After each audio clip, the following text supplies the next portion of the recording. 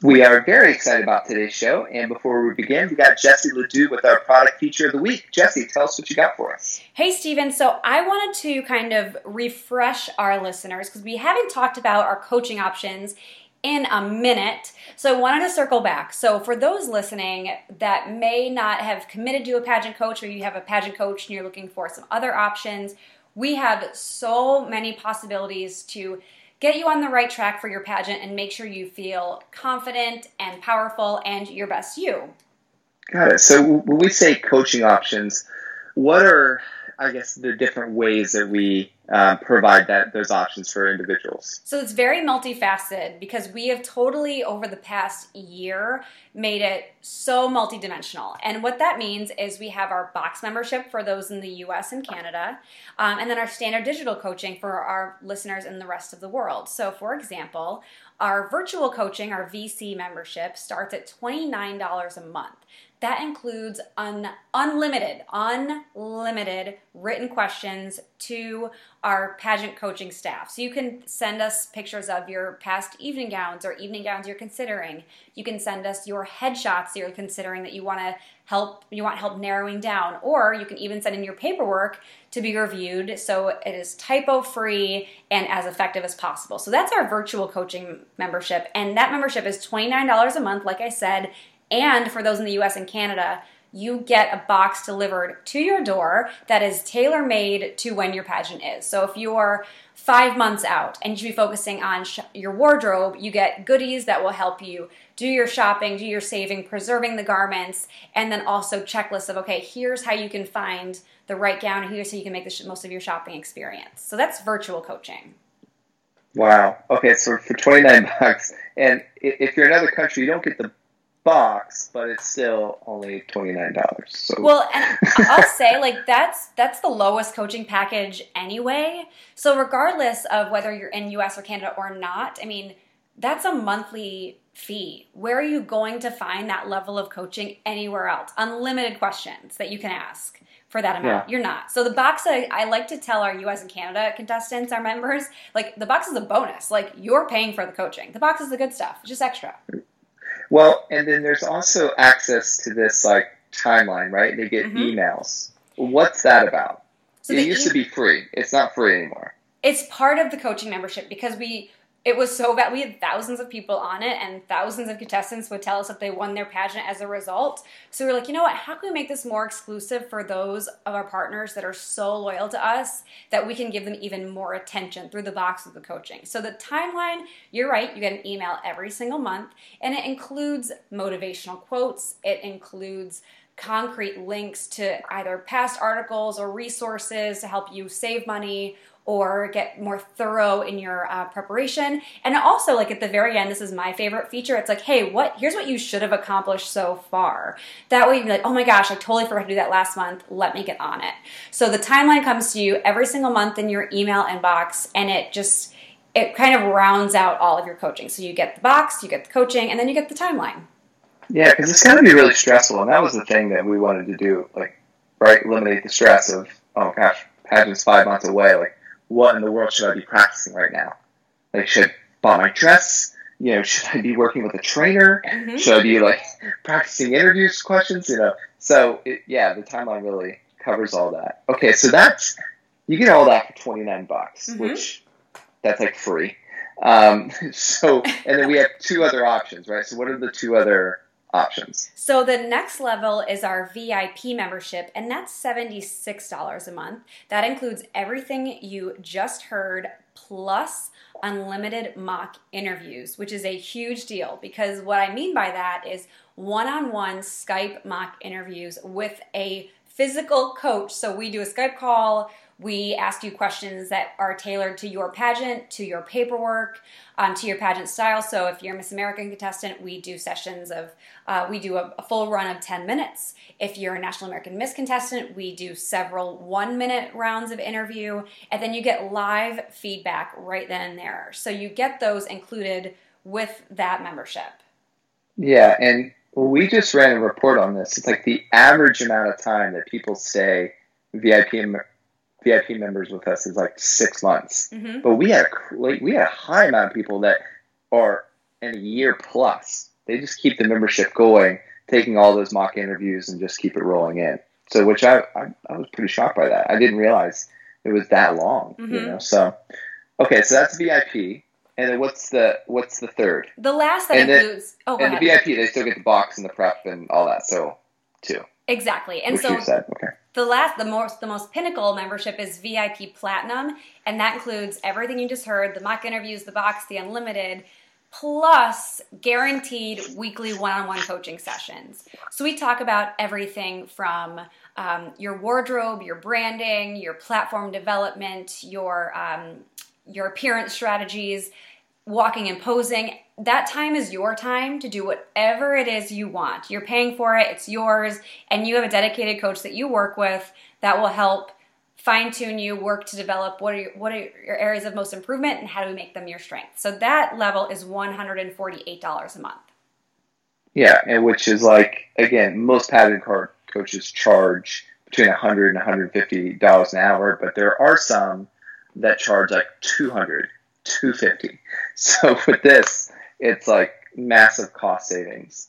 With how do they buy this if they want to sign up for it? So the easiest way to get introduced to the program is to visit pageantplanet.com/box. And from there, you'll have the ability to upgrade to the VIP or the VIP Platinum option. And then you immediately get enrolled in the box program, which will sync with your pageant date. So everything will come together and you will have pretty much like a little coaching army behind you. Love that. All right. Thanks, Jesse. Welcome to Pageant Planet's podcast, where we share stories and strategies to help expand and connect the global pageant community. Visit pageantplanet.com to find pageants, hire coaches, shop for dresses, and more. Now, here's your host, Stephen Roddy. Welcome to another episode. Today, Jesse and myself, we are going to be talking about 6 international pageant trends that happened in 2018 and how we see them playing out in 2019. So, Jesse, set the stage for us. So, Stephen, I don't know if you agree, but I think 2018 was a very exciting year in pageantry. Yeah, there was a lot. From Miss America to Miss Universe. There was a lot of stuff happening. And there were gorgeous winners. We saw tons of impeccable gowns and pageants themselves taking themselves more seriously and aligning with public expectations. So they're looking at themselves more as a business and they're making some changes that we never thought would happen. One example is taking the swimsuit out of Miss America or Miss Universe adding a speaking component. We'll talk about some of those today. But it was just a year of kind of things going on their head. And as we gear up for 2019, I wanted to review some of the most notable trends of the year and what we expect to see moving forward. And we both polled our Instagram audience. We polled our staff because they follow every single pageant all across the board in the world. So they have some insight too. Well, and what I like to see about pageantry is, we can thank the Me Too movement from this, but it really has moved away from just judging on raw beauty to more of that spokesmodel type position, which I feel like is ultimately going to help every girl who wins the title in 2019, because people are going to be looking at them more than just a pretty face or a girl with a title. They're like, wow, okay, she can hold her own on a microphone. She can get people to engage in activities. So I think that this is very good for the industry. Well, and on the flip side, I agree. I think from the outside looking in, they're amazing changes. But I have heard some crotchety, longtime pageant fans wishing that pageants would just stay in their lane and do what they do best. Like Miss Universe has always been known as a beauty pageant, but now here is an entire new component judged on speaking ability. So I did hear some mixed messages from those already inside the community of, well, do we have to have every pageant with every kind of speaking message, or can't we just have a beauty pageant? So lots of conversation in the industry, but you're absolutely right. To the outside, that's what they want. They don't just want to see outer beauty, and we talk all about that today. Yeah, I love that. Okay, so go ahead and let's talk and break down the first trend that you saw happening in 2018. So I want to tell our listeners that I pulled some photos and shared with Stephen so I could give him some context on these points. But if you're looking to do your own assessment on the pageant trends of 2018, And like, I know a lot of you are off for vacations or holidays, etc., and you want to fall into a scroll hole, which is what I call when I'm just laying in bed, not wanting to get up, and I'm just scrolling aimlessly on Instagram. The Instagram at Pageant Planet, which I'm sure many of you already follow, has so many good nuggets and photos, like all the way back to the January of last year and well beyond. So if you want to go there, feel free. Scroll hole. I like that. I just made it up today. Well, you nailed it. Okay. So, all right, what's the first trend that you see? So this was my choice on the list of 6, and I'll tell you who kind of gave us each one across the board. And it was neutral metallics. And I noticed that the top 4 in Miss Earth, the top 5 in Miss Tourism, 4 of the top 5 in Miss Universe, all had neutral metallics. And by that, I mean silvers, golds, rose golds, coppers, etc. So any version of a metal color in an evening gown. And I mean, it really reigns supreme. And like a lot of these contestants took it to the next level by using different fabrics, textures to enhance the overall look. So it wasn't just straight beading. We saw floral appliques. Beaded fringe was massive in the end of 2018, so expect to see that next year too. And silk trains like to create a dimension and wow factor. So it was more than just metallic beading.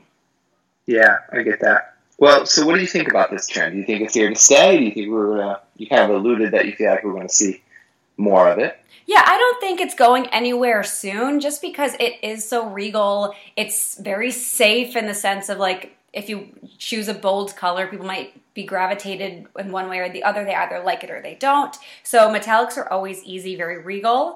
I will say that though, like with this being such a strong trend, when we do see a gown with color, it makes people go crazy. And by people, I mean like the fans go crazy because it's refreshing. Like, Stephen, do you remember if I were to say like Vietnam prelim gown from this year? Do you remember what gown I'm talking about? Yeah. It was that amazing yellow, really strong shoulders. And I mean, when you're in a lineup of 20 contestants and there's 3 in color, the eyes are going to gravitate to you. So I will say, I think it's like people are still a little bit nervous to go into that color realm, but they should be confident enough to be able to go against it. Yeah, I mean, throughout history, there's never, I mean, people always say like winners wear white. Well, that's, and we've talked about this before in previous episodes, the reason why that whole saying came about is because everyone wore white. So the probability that you're going to win in white is high because literally everybody on stage is like wearing white. But I do feel almost like metallic is kind of the new white. It is the new white. Totally right. Yeah. So what do you expect of this happening in 2019? Do you think because more and more people will be wearing metallic that we're going to start to see more pops of color? Because I mean, 2 years ago we saw, no, I'm saying 2 years ago, but I feel like it was more 2014, 2015. There was a lot of really strong color, but it was less structured. It was just all in the fabric. And then the color was really the pop. But now we're seeing more metallic, and how you stick out is you use different materials of metallic. I agree with what you said, Stephen, as far as like the odds. I think we will see the majority of contestants in 2019 will still go with whites and metallics. But if you look at the runways of the upcoming spring and summer collections for all the major designers, they're going with yellow toned colors. So greens are huge in general fashion. Yellow is going to be huge in general fashion. So I think when you're talking about that like burst of colors, a lot of blues and purples and pinks, I think we're going to see the opposite side of the color spectrum in 2019, greens and yellows, and that'll be a huge refreshment. And again, we ended the season so strong with Philippines wearing red amongst all the metallics that I'm hoping that we do see some bravery next year. I love red as far as the evening gown. Like when it comes out on stage, I just, obviously there's some misses in there, but for the most part, like I just think they're hits. So like when they walk on stage, they're really great. Such a strong color. It is, and everybody has their own red too. I mean, depending upon your skin undertones, and you can tell your undertones by looking at the underside of your wrist. If you look at your veins, if they look a little bit greenish, you probably have a warm skin tone. If they look blue, you probably have a cool skin tone. Or same thing, like if you look better in silver, you probably have a cool skin tone if you look better in gold, you have a warm skin tone. So there's a couple tests online if you're really interested to see your undertones, and then you can help find the right red, because if you have a cool skin tone, you want to stick with blue based, so like a purplish red or something like a burgundy. But if you have a warm skin tone, you can go with like that fire engine orangey red. So lots of research should be done around red, but you're absolutely right. Red works for everyone because there is a red for everyone. Do you know of one of those tests off the top of your head, and I'm putting you on the spot a little bit, of where they can go and take that skin color test? Well, the two that I mentioned, the veins and the jewelry color, is one that you'll see in almost any of them. But if you just do a Google search of how to find your undertones, like there'll be like 5 options that come up. I'm trying to think of what the other, like one is like, do you burn in the sun or do you naturally tan? So, I mean, they're ones that like kind of, it's not one particular test. They kind of just run together. Oh, got it. Okay. Well, I think it's probably important, and I'm sure you're going to touch on this too, that there is no magic color, like in any evening gown that you select, right? There's no magic color that's going to help you win, etc. Oh, I definitely agree with that. I mean, I remember when I was shopping for Miss International, I wore black, and I wanted to wear yellow so bad, Stephen. You know, that's my spirit color, and I wore it for my farewell, and I was like, I just don't see yellow winning. And sure enough, like, Dayanara won Miss Universe that year in yellow, and I was like, son of a gun, like, yellow can win. And then when I had my farewell gown, I was like, you know what, this gown would have won. So it was just, there is no magic color. It is all about the gown, the presentation, it all kind of working together as one.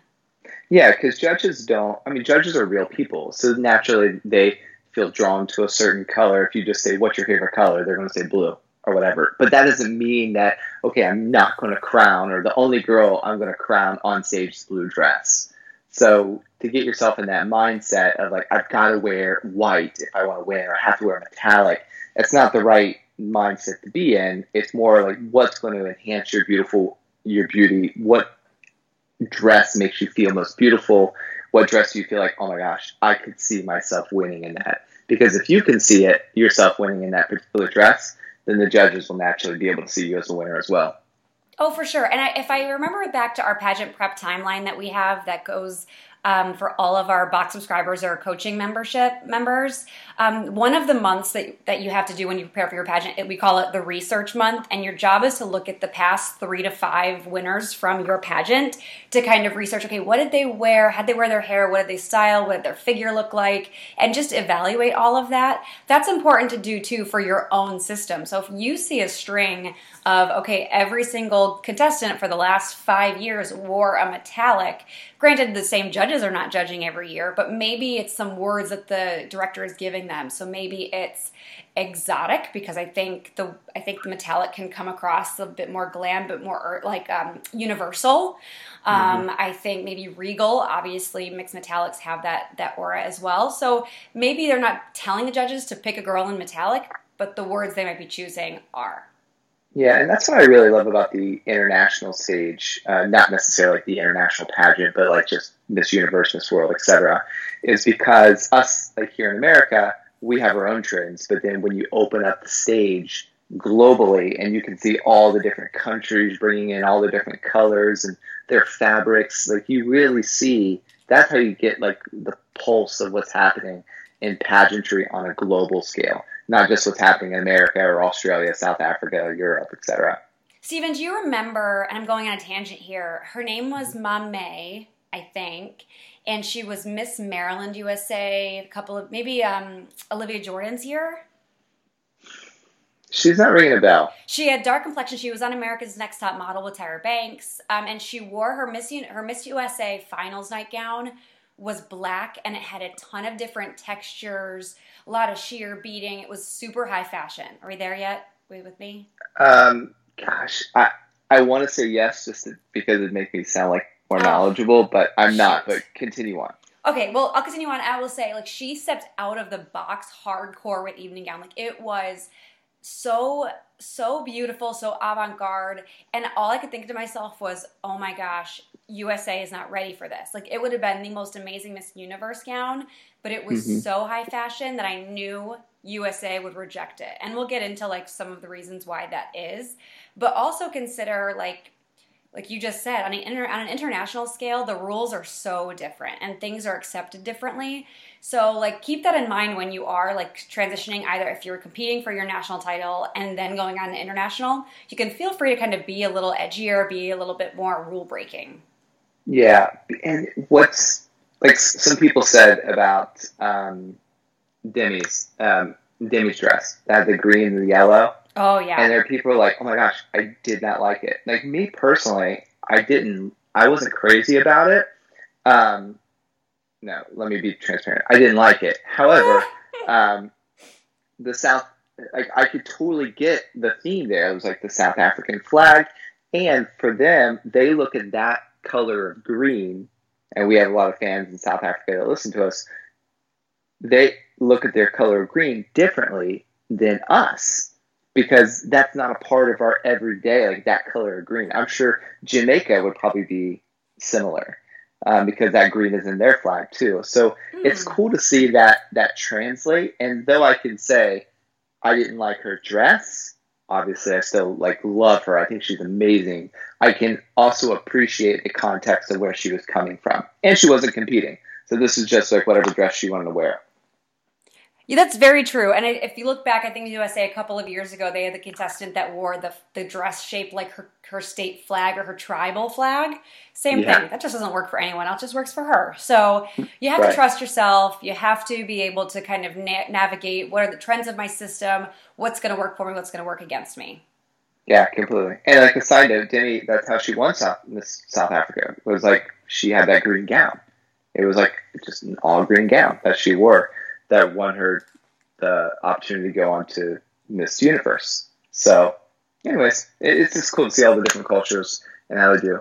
I'm going to miss Demi. I'm just going to say, I'm going to miss her a lot. I'm really heartbroken that she's gone. Yeah, she's been great. And I feel like we've had some good Miss Universes the past few. But yeah, I think the world of her. I did send you a picture of Mame. Oh, you did? Okay. Yes. Let me check it. I want to hear your perspective on it. Oh, yeah. Yeah. So it's so theatrical. It looks like it would be a great talent gown if you're like an opera singer for the American system. Way too risque for America. Way too like, but the drama of it. I do remember this one now. Yeah. I love it. I love it. And I think you're right that, Miss USA was not ready. Miss Universe would have been there. Put it on a Miss Venezuela or Miss Puerto Rico on their country pageant. I think it would have fit right in, don't you? Yeah, completely. I love looking at their dresses. Oh my gosh. Even some of the things that walk across the stage and like Bila, like, and I know I'm saying that right. So please, my Filipino fans, like, don't hurt me too hard. But it basically means Miss Philippines, which I didn't know, I wasn't privy to. But that is the Miss. But anyway, so their dress is really great, and I just really enjoy looking at all the different cultures in their evening gowns and what they bring, because it's so different. A lot of times it's different from what we have in the United States. Yes. So I want to talk about number 2 that enhances the evening gown. So we talked all about the evening gown. Now I want to talk about the styling. Yeah. Okay, bring it. Okay, so number 2 was the variety of hairstyles that we saw in 2018, and our Instagram users were totally united on this. I'm going to call out a couple that mentioned it. So Yadira_Simon said more girls wearing their natural hair. Totally right on. Agree completely. Ms. Woman Tennessee US 18, women of color wearing their curls instead of weaves and extension. We saw it most recently, Miss Belgium Universe. Loved her. She was one of my personal faves. Oh, me too. She was super I was like cute. rooting for her. Same. And then also Hartley.Rice said the straight hairstyles also were one of the things she noticed. So I sent Steven a picture, and this is on our Pageant Planet Instagram feed, like I said, of the top 5. And I just want to kind of recap the 5 different hairstyles we saw. We had Miss Puerto Rico with her hair slicked back, but also still wavy and curly at the end. Then we had Miss Venezuela with the extreme center part and the stick straight hair. Then we saw Catriona, Miss Philippines, the eventual winner, with a side part with big waves. And then we had Miss South Africa, sleek, straight pony. And finally, everyone's favorite, Miss Vietnam, with the super cropped pixie cut. I cannot remember a time with a more diverse hair year. Can you? No. In any pageant really, ever. That was the thing that I told Renata, too, when she and I were watching Miss Universe. I said, oh, my gosh, look at how everybody's hairstyles are different. And so we were just analyzing it. But, yeah, it was – I do not remember a time seeing that drastic of hairstyles. Well, and even if you looked at the top 10, we just mentioned Miss Belgium had an adorable cropped curly hairdo, and we had Miss Great Britain who wore her natural braids, kind of half up, half down, looking absolutely amazing. So I think like this was, if I had to pick one of my favorite trends of the year, this was probably it, because the standards of beauty are evolving. Typical pageant hair is becoming less necessary, because I do hear like a lot of girls, they get a ton of extensions, or they do just the pageant waves because it's easy, they know it works, it's flattering on everyone. I loved seeing people take a chance and being rewarded for it. Yeah, I mean, South Africa's hair, I mean, clearly, right? She stepped on her gown like twice. And then when she did her onstage question, she didn't even fully answer like the one question.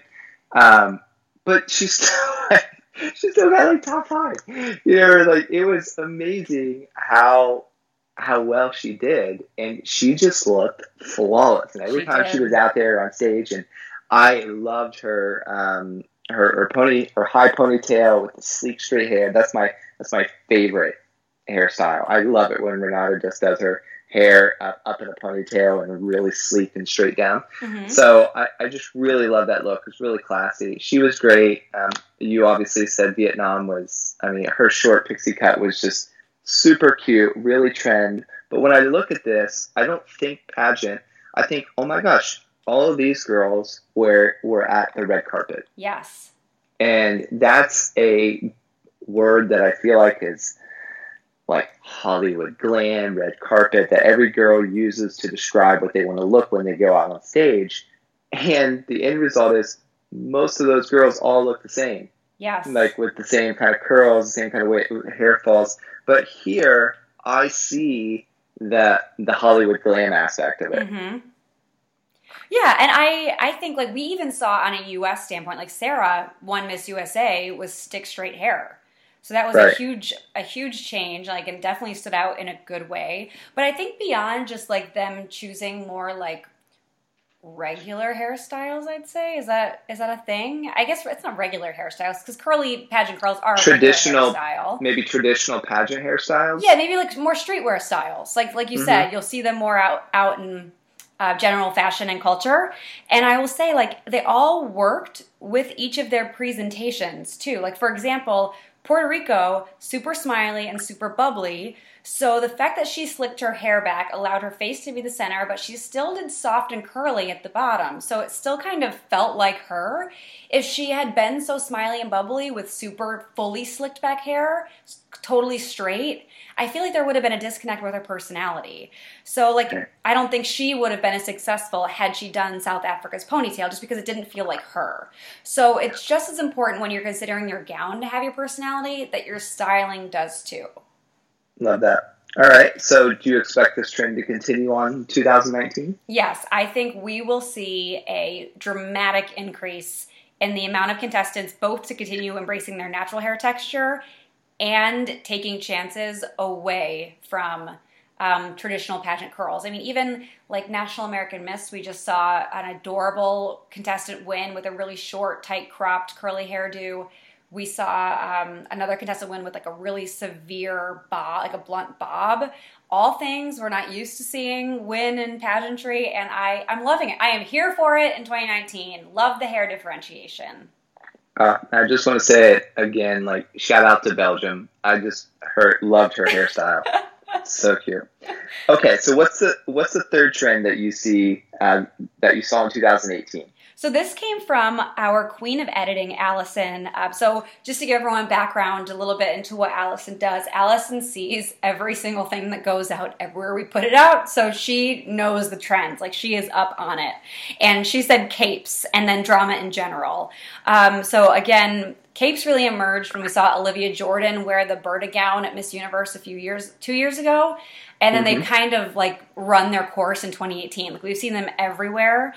And like even Demi wore a one-shoulder cape gown. Like, we saw capes in every variation in 2018. And I mean, like, I like drama. I mean, what is a pageant without drama? Steven, you ever been to a pageant that didn't have any drama, both on stage and off? The whole word pageantry means drama. Synonymous. I mean, it was literally, the word pageantry is used to describe drama. So, yeah, there is no pageant without drama. So, yeah. I do think, my personal opinion though, is I am ready to see capes kind of fade out for next year, and I'll give some real reasons why, not just because personal preference, because I do love a cape, but I think it just became almost a guarantee, especially in fun fashion. So not just evening gown and fun fashion, it was like, whether it was a shoulder cape or what I call a butt cape, so it's like an overskirt type deal that just extends longer.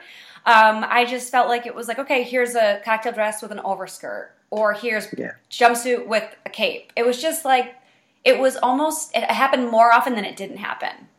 You're right, and it does help those contestants that are nervous to give them something to play with when they're on stage, like something to do with their hands, maybe the newbies. So I could see it from that. It's almost like a crutch, if you will. Mm-hmm. But I agree with you, because it almost seems like, oh, it's fun fashion, get something with cape. Yes. And for maybe our international audience that doesn't have fun fashion, consider it like an evening gown phase of competition, but you're wearing something that's just more of a talent type gown, or more of a fun fashion. And when you're walking, it's just a real playful, joyful walk when you're on stage. And it's a lot of pageants here in America, they have that. So it seems almost like the lazy way of just saying, oh, it's fun fashion, let's do a cape and then play with the cape. Versus the girls that go all out and like have their shoes themed out with their skirts and their tops and some stuff in their hair. So I'm ready to see the trend adjust there. Yeah, I think we will continue to see, though, for 2019, overskirts. I mean, Canada last week Miss Canada Universe got such an ovation over her peach gown with the gigantic overskirt, the layers, the structured overskirt. She was so pretty. Oh, she was gorgeous. I saw her now, I'm like, if you just put a box around her, she would be a Barbie. She would be. You just cardboard box, like plastic over, like, call it a day, she would be a Barbie. And the audience lost their mind. Do you remember how loud it got? And she's from Canada. That you heard how loud that room was when Miss Philippines was, or Miss Thailand was on, because it was in Thailand. And then when Miss Canada did her evening gown, it was like, holy moly! Like, all of a sudden, they erupted. Yeah, and I mean, you expect that from Venezuela. You expect it from Philippines. Obviously Thailand, since they're in Thailand. But Canada, there's like pageantry isn't even overly popular in Canada. Mm-hmm. It's growing the popularity, but it's not like America or these other countries that we've labeled. So to have the whole audience erupt, a bunch of other countries, not just Canadians, were like on board with that. Yep. So I think we'll see structured overskirts, not just soft chiffon, dusters, I would call them. I think full structure. I think we'll start to see this was popular in the 90s, Steven, in pageantry. It was like a single train, so it was an attachment on one shoulder. So I call it a shoulder sweeper, and it just goes all the way to the floor. I think we'll see those kind of like a transition away from capes. Like, we're not ready to let it go, but we're moving on. So it's very elegant, very sweet, very soft. It works great for teen contestants. And I think we'll see a lot of sheer overlays. Like, I think we'll see a lot more people playing with the fact that either they have like a full skirt over a fitted skirt that you can see through, or maybe they have nothing underneath, so it's more nude. I think those are where we'll see drama next year versus capes. I love that. All right. Okay. Anything else you want to say that before we move on to point 4? I think like a cape, I think the topic has run its course. Is that too harsh? No, that was good. All right, good transition. All right, what's trend number 4 that you see happening in 2018? Well, I think beyond pageantry, this trend was massive. This came from our pageant staff too. Female empowerment was like the trend of the whole industry. Yeah, and like Hollywood and just it seemed like the world, like really empowering women, which is awesome. Even coming from a guy, like it's great. It is great. It is great. And we saw, I think, evidence of that in every single Q&A phase of competition in every single country around the world, which was really, really exciting. Like they would ask the contestants what their goals were as a title holder or why they would be the best fit. And a lot of them have the similar sentiment of, you can follow your dreams, I'm proof of that, etc. And which leads me to a really interesting tweet I saw recently during an international pageant.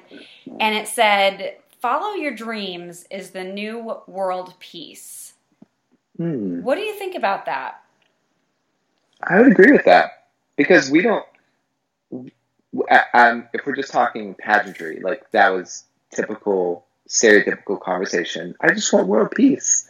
Now, when you hear every girl's from National American Miss to Philippines, to Thailand, to South Africa, the United Kingdom, it is. Girls are like, no, I've got goals, I've got dreams, and I want to pursue them. And you hear that inside the interview room, you hear that on stage, and you even hear that in the kids pageants, the glitz pageants, about girls like, I've got big dreams, I want to do big things. And what a great kind of mantra to have in the industry, especially going on towards, if we jump back to point number 1, where we're saying how it's more conversational and it's leaning more towards that spokesmodel type role, like when we said in the introduction.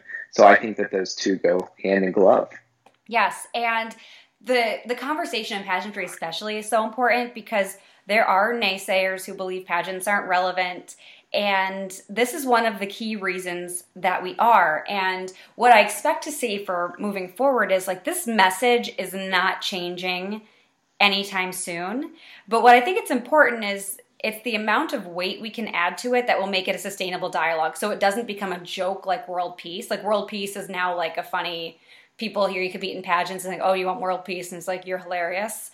You're so funny, very original.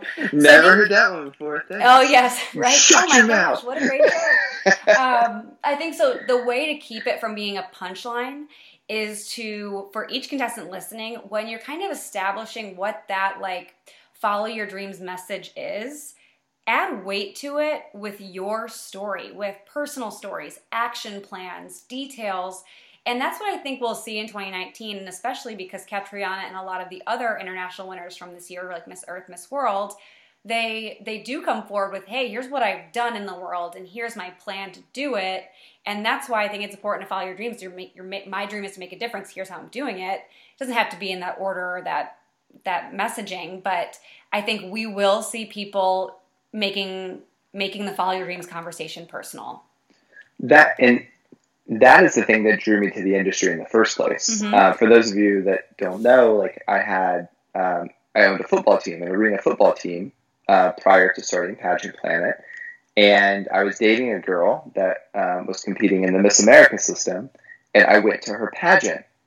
And I was amazed, 1, about how rowdy everybody was. But then 2, I was amazed at how my girlfriend at the time, she had this team of people around her that encouraged her in her dreams, that helped critique her imagery, like helped her with her makeup so she could get her confidence up in the right look. And they practiced with her, like public speaking, interview, walk. And I'm like, geez, this is amazing. Like life skills. The only way I could get that same type of thing is if I paid and went to a business conference. That's the only way. And in pageantry, it's just built in the support system of basically helping this girl or guy, and for our male users, like be the person they need to be in order to achieve their dreams. And that's when like more people need to know about this. We should create a portal that helps whatever, and here comes Pageant Planet. But that was a really big draw for me as an outsider looking into the industry when I first started. Well, and it's one of those things that we are just in a pivotal time for women in the world. Women's rights is a major conversation for those emerging nations and even in world leaders. I mean, it's just a bigger conversation than ever before. So make it the biggest takeaway I can say from this trend for 2019 is find a way to make it your own. If you record yourself answering the question about why should you be XYZ title holder and you listen back, and I can literally pick up that audio and give it to another contestant and they can say it and it can sound like their answer perfectly. There's not enough about you in it. So when you're fine-tuning, okay, what is my follow your dreams moment? How do you put more of yourself in it? It's all about you. It's all about convincing the judges that they should pick you versus anybody else. Yeah, love that. All right, point number 5. What do you see as a trend? Steven, this was your choice for this year. Mm-hmm. So why don't you lead the way? So for me, it was crazy the amount of interview suits that I saw kind of make a reemergence. And it's not the traditional like corporate sponsor interview suit that looks like it was from the 90s that's just, been worn in 2018. I mean, these were some pretty, like, if you're walking into a job interview at Prada type of interview suits. So very form-fitted, really sleek. I just loved it. Now, I wasn't crazy about Miss USA's interview suit. I mean, it was like a half suit and half short thing. The red, it was red, right? It was, hers was white, but there may have been a red one this year somewhere. Okay. Yeah, well, I mean, at the Miss Universe is the one I'm speaking of. Yes. She had was a double-breasted and had one long sleeve and one short sleeve. Yeah, but the breast was only on like one side. You know how it was like a double-breasted vest? But it was almost like two of them merged into one. It was odd. I wasn't crazy about it, but like there was a lot of different angles and a lot of different plays on the suits. I mean, you see them everywhere. I mean, National American Miss, again, for those of you that are not in the United States, National American Miss pageant is the largest pageant within the United States as far as numbers of girls that they see that goes through their system every year. I mean, it's like tens of thousands. I mean, it's a lot of girls. But they're known for their suits, but they're the old school suits, not suits like what we saw at Miss Universe and throughout Miss USA, like state titles. Well, we saw everything from fitted cropped pants with blazers. We saw a very, very wide leg, like palazzo style with a really fitted cropped blazer.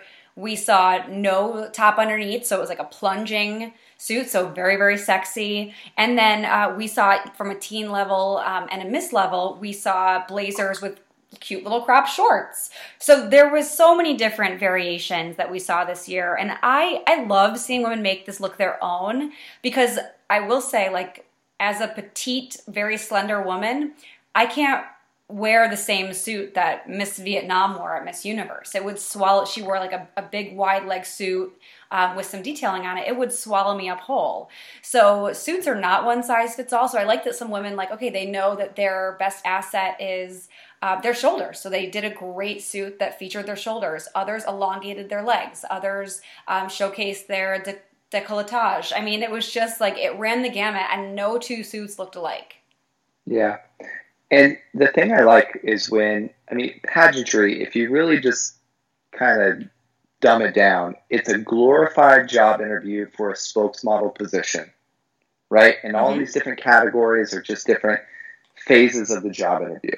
And when you walk into the job interview, you want to wear an outfit like you are there to be the spokesperson or the marketing director. Like when you're walking into the Miss Universe interview, you want to walk into the interview room dressed like you're going for the marketing direction or the spokesmodel position for like Prada or Gucci, which was an international fashion brand, right? That's the kind of flair that these suits had, which I thought it was perfect. I thought it was even more of an exclamation point when Demi wore it in her first walk out of on stage during the entire show. She had like an amazing crisp white suit. And I think elegant white suits are one of the most elegant and timeless looks in all of fashion history for women. What do you think about that statement? Is that a bold statement to make? No, it's definitely a bold statement. Like, I guess when I think timeless as far as women, and this could just be me and being a guy, but I always think of a kind of like Lucille Ball, that sort of thing, like with the black dress, like the little black dress and all that. But I could see it from a corporate standpoint when you're going into the job, having this. There is nothing like a woman that is wearing like a perfectly tailored suit that just lines up with her skin tones and her body frame, and it really says, like, it really makes a statement when she walks into the room. Mm-hmm. It's like that exclamation point that you're talking about. Yeah, and I thought we saw a couple of other details with suits this year. We saw them in like really bright candy colors for teens. We saw them, like, some of them had like add like cute little pearls throughout, like a really sweet little detail there. So, I mean, we saw variation upon variation. And while we did, I will say, and Stephen, you let me know what you think, I don't personally see this as a trend that's going to stick long term. And I think we'll see it here and there. I don't think we'll see it as much toward the end of next year as we did this year. Outside of color, it can be hard to redefine the look. And like we said, there is variety opportunity. It's just not something that, like, you see, if you see 5 different suits in a row, it's hard to be like, whoa, that was a really great suit. Like, you just see, if you've seen 5 suits, you know? So yeah. I will say too, like, tailoring is very, very hard for traditional, and I say the word, but it's not the right word. For traditional menswear looks, suiting is typically known as menswear. Because it can swallow like a slender contestant hole if not done correctly. So there's a lot of room for error. So I think we'll see it continue into the beginning of next year, but I don't see it going far beyond that. Yeah, I would agree with that. And pageantry is so vast and so wide, though. Whenever we say we don't see this trend continuing, you're always still going to see a suit. Oh, for sure. You're always going to see certain colors, because there's so many different personality types and girls and body frames and systems out there that you're always going to see one of these. But we're just talking mainstream trends. Mm-hmm. I don't see it, because what I find, and you please correct me if you feel like I'm wrong on this, that like on the Miss Universe stage, it's like the designers and on the international scale, they're so focused on our industry that they don't want to repeat themselves. They're always like, okay, new girl, we got to do it different. And they want that girl to have her own stand away, like to stand out in a certain way. So it's almost like the designers of these particular countries are not just like wanting to put their girls on the right foot. And I think that they certainly do that. But what they're wanting to do, it seems like they're almost like competing against each other too. Mm-hmm. So. Yeah, and we see that, like, even like think about Pia's gown at Miss Universe. It had the very simple front, but the really ornate back.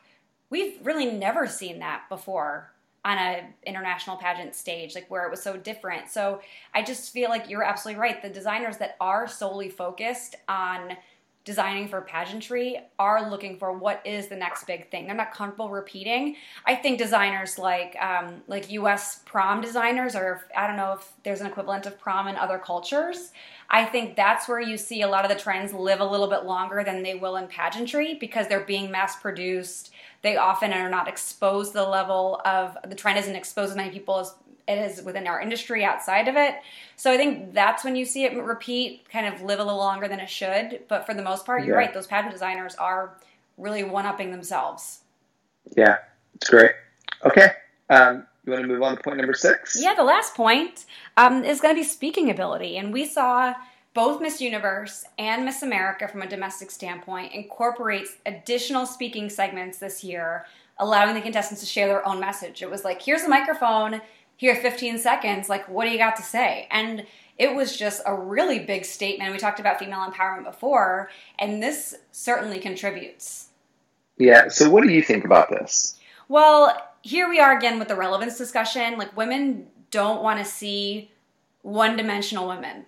In a world like where breaking glass ceilings is the goal, like, it's always, okay, who's going to be the first woman to do this, or who's going to be the first woman or the youngest woman to do this. I mean, we're constantly like, when is the next barrier going to be broken? And I think women, for the most part, are united in that messaging.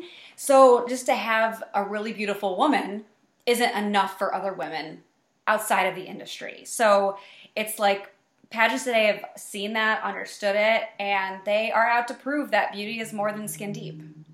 Yeah. I mean, so I like the idea of it. I just, for this year on how specifically Miss America did it, I just thought it just seemed so rehearsed. Mm-hmm. Like they, were practicing for a 6th grade speech, went in front of a microphone and just regurgitated said speech. I feel like National American Miss has been doing this for a lot of years, and their girls, 9, 10 years old, step into a microphone in front of like thousands of people, and they crush it.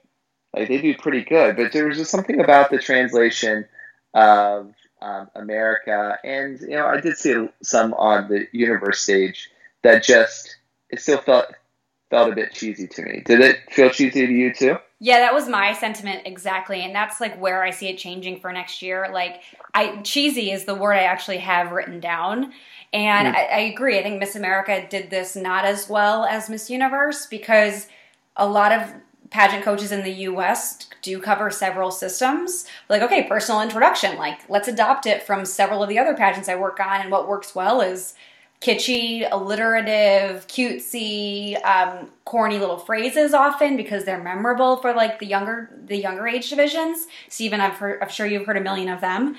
But I think that's how it felt with Miss America. It didn't feel like you were just speaking your mind, and that's what I think it should feel like. So the best way to practice this is through conversation, like having organic conversation, learning how to talk to someone as though you're just trying to prove your own point. So I think the speaking portions will stay. I am hoping and praying that they become less scripted, less rehearsed, and more like, let me think of an example. Do you remember, Stephen? I've got a good example. Oh, go ahead.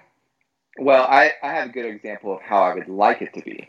Give it to me. Not necessarily. Okay, so I would like it to be like Grammys or Oscars. Like the celebrities come up, they have the mic, and they're basically doing their acceptance speech. I would like it to be more like that.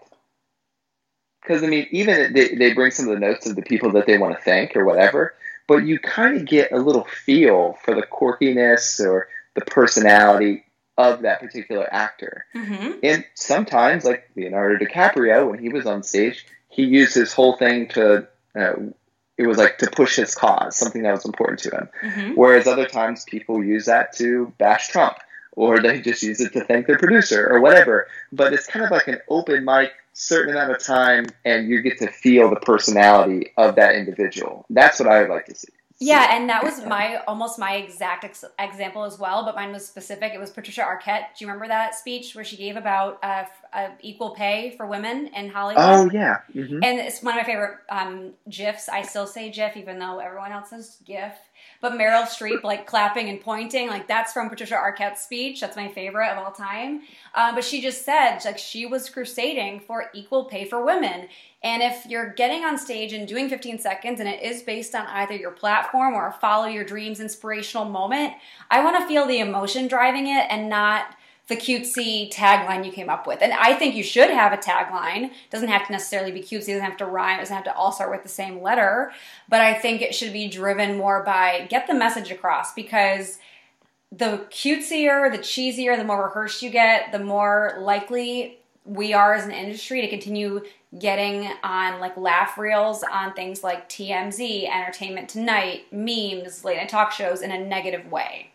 Yeah, even if it's like, I don't care if you put a podium up there and a microphone and you have a little piece of paper that you put out on there and then you go at it for 20 seconds or whatever.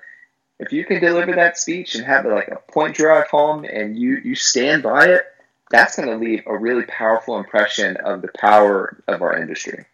Well, I think let's even think about this. Was it Miss Michigan at Miss America? All the contestants do like their intro of like their, well, this year I did like this. They did the focus on education, which wasn't one of the trends we mentioned, but I think it will be. They did like their name, their major, their school. And she came up and she'd ignored all of that. And she just said from the state. So I think she might have taken like one, if she wasn't doing that, she said something like the state that doesn't have enough water for all of its residents. And she got more publicity from that statement than any other contestant that did a 15-second quote unquote groundbreaking speech moment, right? Do you remember that? Right. Yeah, I do. She said from the state of 10,000 lakes that don't have a single drop clean enough for the residents to drink or something like that. Yeah. And people were like, oh, snap. Yeah. Oh, snap. Exactly. And like, you don't want to shock and awe during that 15-second moment, but you do want to make a statement. And she made a statement. And that's why it was so notable, because people don't look to pageant contestants to make statements. Even though we all know that pageant contestants are more than capable, and 9 days out of 10, they're out in their community doing speaking engagements just like this. For some reason, when we get on stage to be judged, we lose it all. We yo, this is what's expected from the judges. I have to deliver it this way. No, stay true to your message. Stay the course. Yeah. Well, because you're Miss Australia, Miss United Kingdom, Miss Great Britain, Miss South Africa, Miss Ukraine, right? You're the spokesmodel for that organization, but you carry a national title. Mm-hmm. So push a cause that's a national cause. Do something and use your voice, use your platform. And by platform, I'm meaning crown, the microphone. You're on a literal platform. You use that to make your country better and to make your communities better. Mm-hmm. Oh, good soapbox, Stephen. Thank you. You're welcome. That could have been your 15-second speech for Miss America. Bam. Could. Yeah, we'll see. We'll see if they open it up for men that are in their late 30s. But on a side note, I messaged you this during Miss Universe. How do we get Renata to be a translator for Miss Universe? Can we start that campaign now? Yeah. I mean, we should, because she was like, oh, that sounded so much better in Spanish, than that translator gave her credit for. So, and that was, who was that? Was that Venezuela? I think it was Venezuela that you shared that with us. Yeah, and for those of you that don't know, my wife knows sign language, she knows Portuguese, she knows Spanish, and then obviously English. She's the brains of the operations. But yeah, we should start that campaign. Agreed. I mean, I'm on board. Whatever we got to do, I'll make it happen. Okay. All right, so your overall recap. Okay. Overall direction for 2019 in 2 words: authenticity and glamour. So the appearance factor of pageantry, I don't think it's going away anytime soon, but I do think contestants will be further held to be able to show themselves to the judges and audience in a very limited amount of time. So like we just talked about for a few moments, that 15-second interval, 15 to 30 seconds, if you have the ability to speak, or if your pageant only has an interview, how do you maintain that presentation across the board? So I think in 3 steps to do that: know yourself, know your brand, and know your message. So good. Well, I appreciate everyone listening. Thank you so very much. And if you have gotten any value out of this particular episode or ones previous, please consider leaving us a 5-star review. It might sound like a really small thing, but it helps us do things like get on Pandora, which we're actually actively looking at, and helps us stay on Spotify.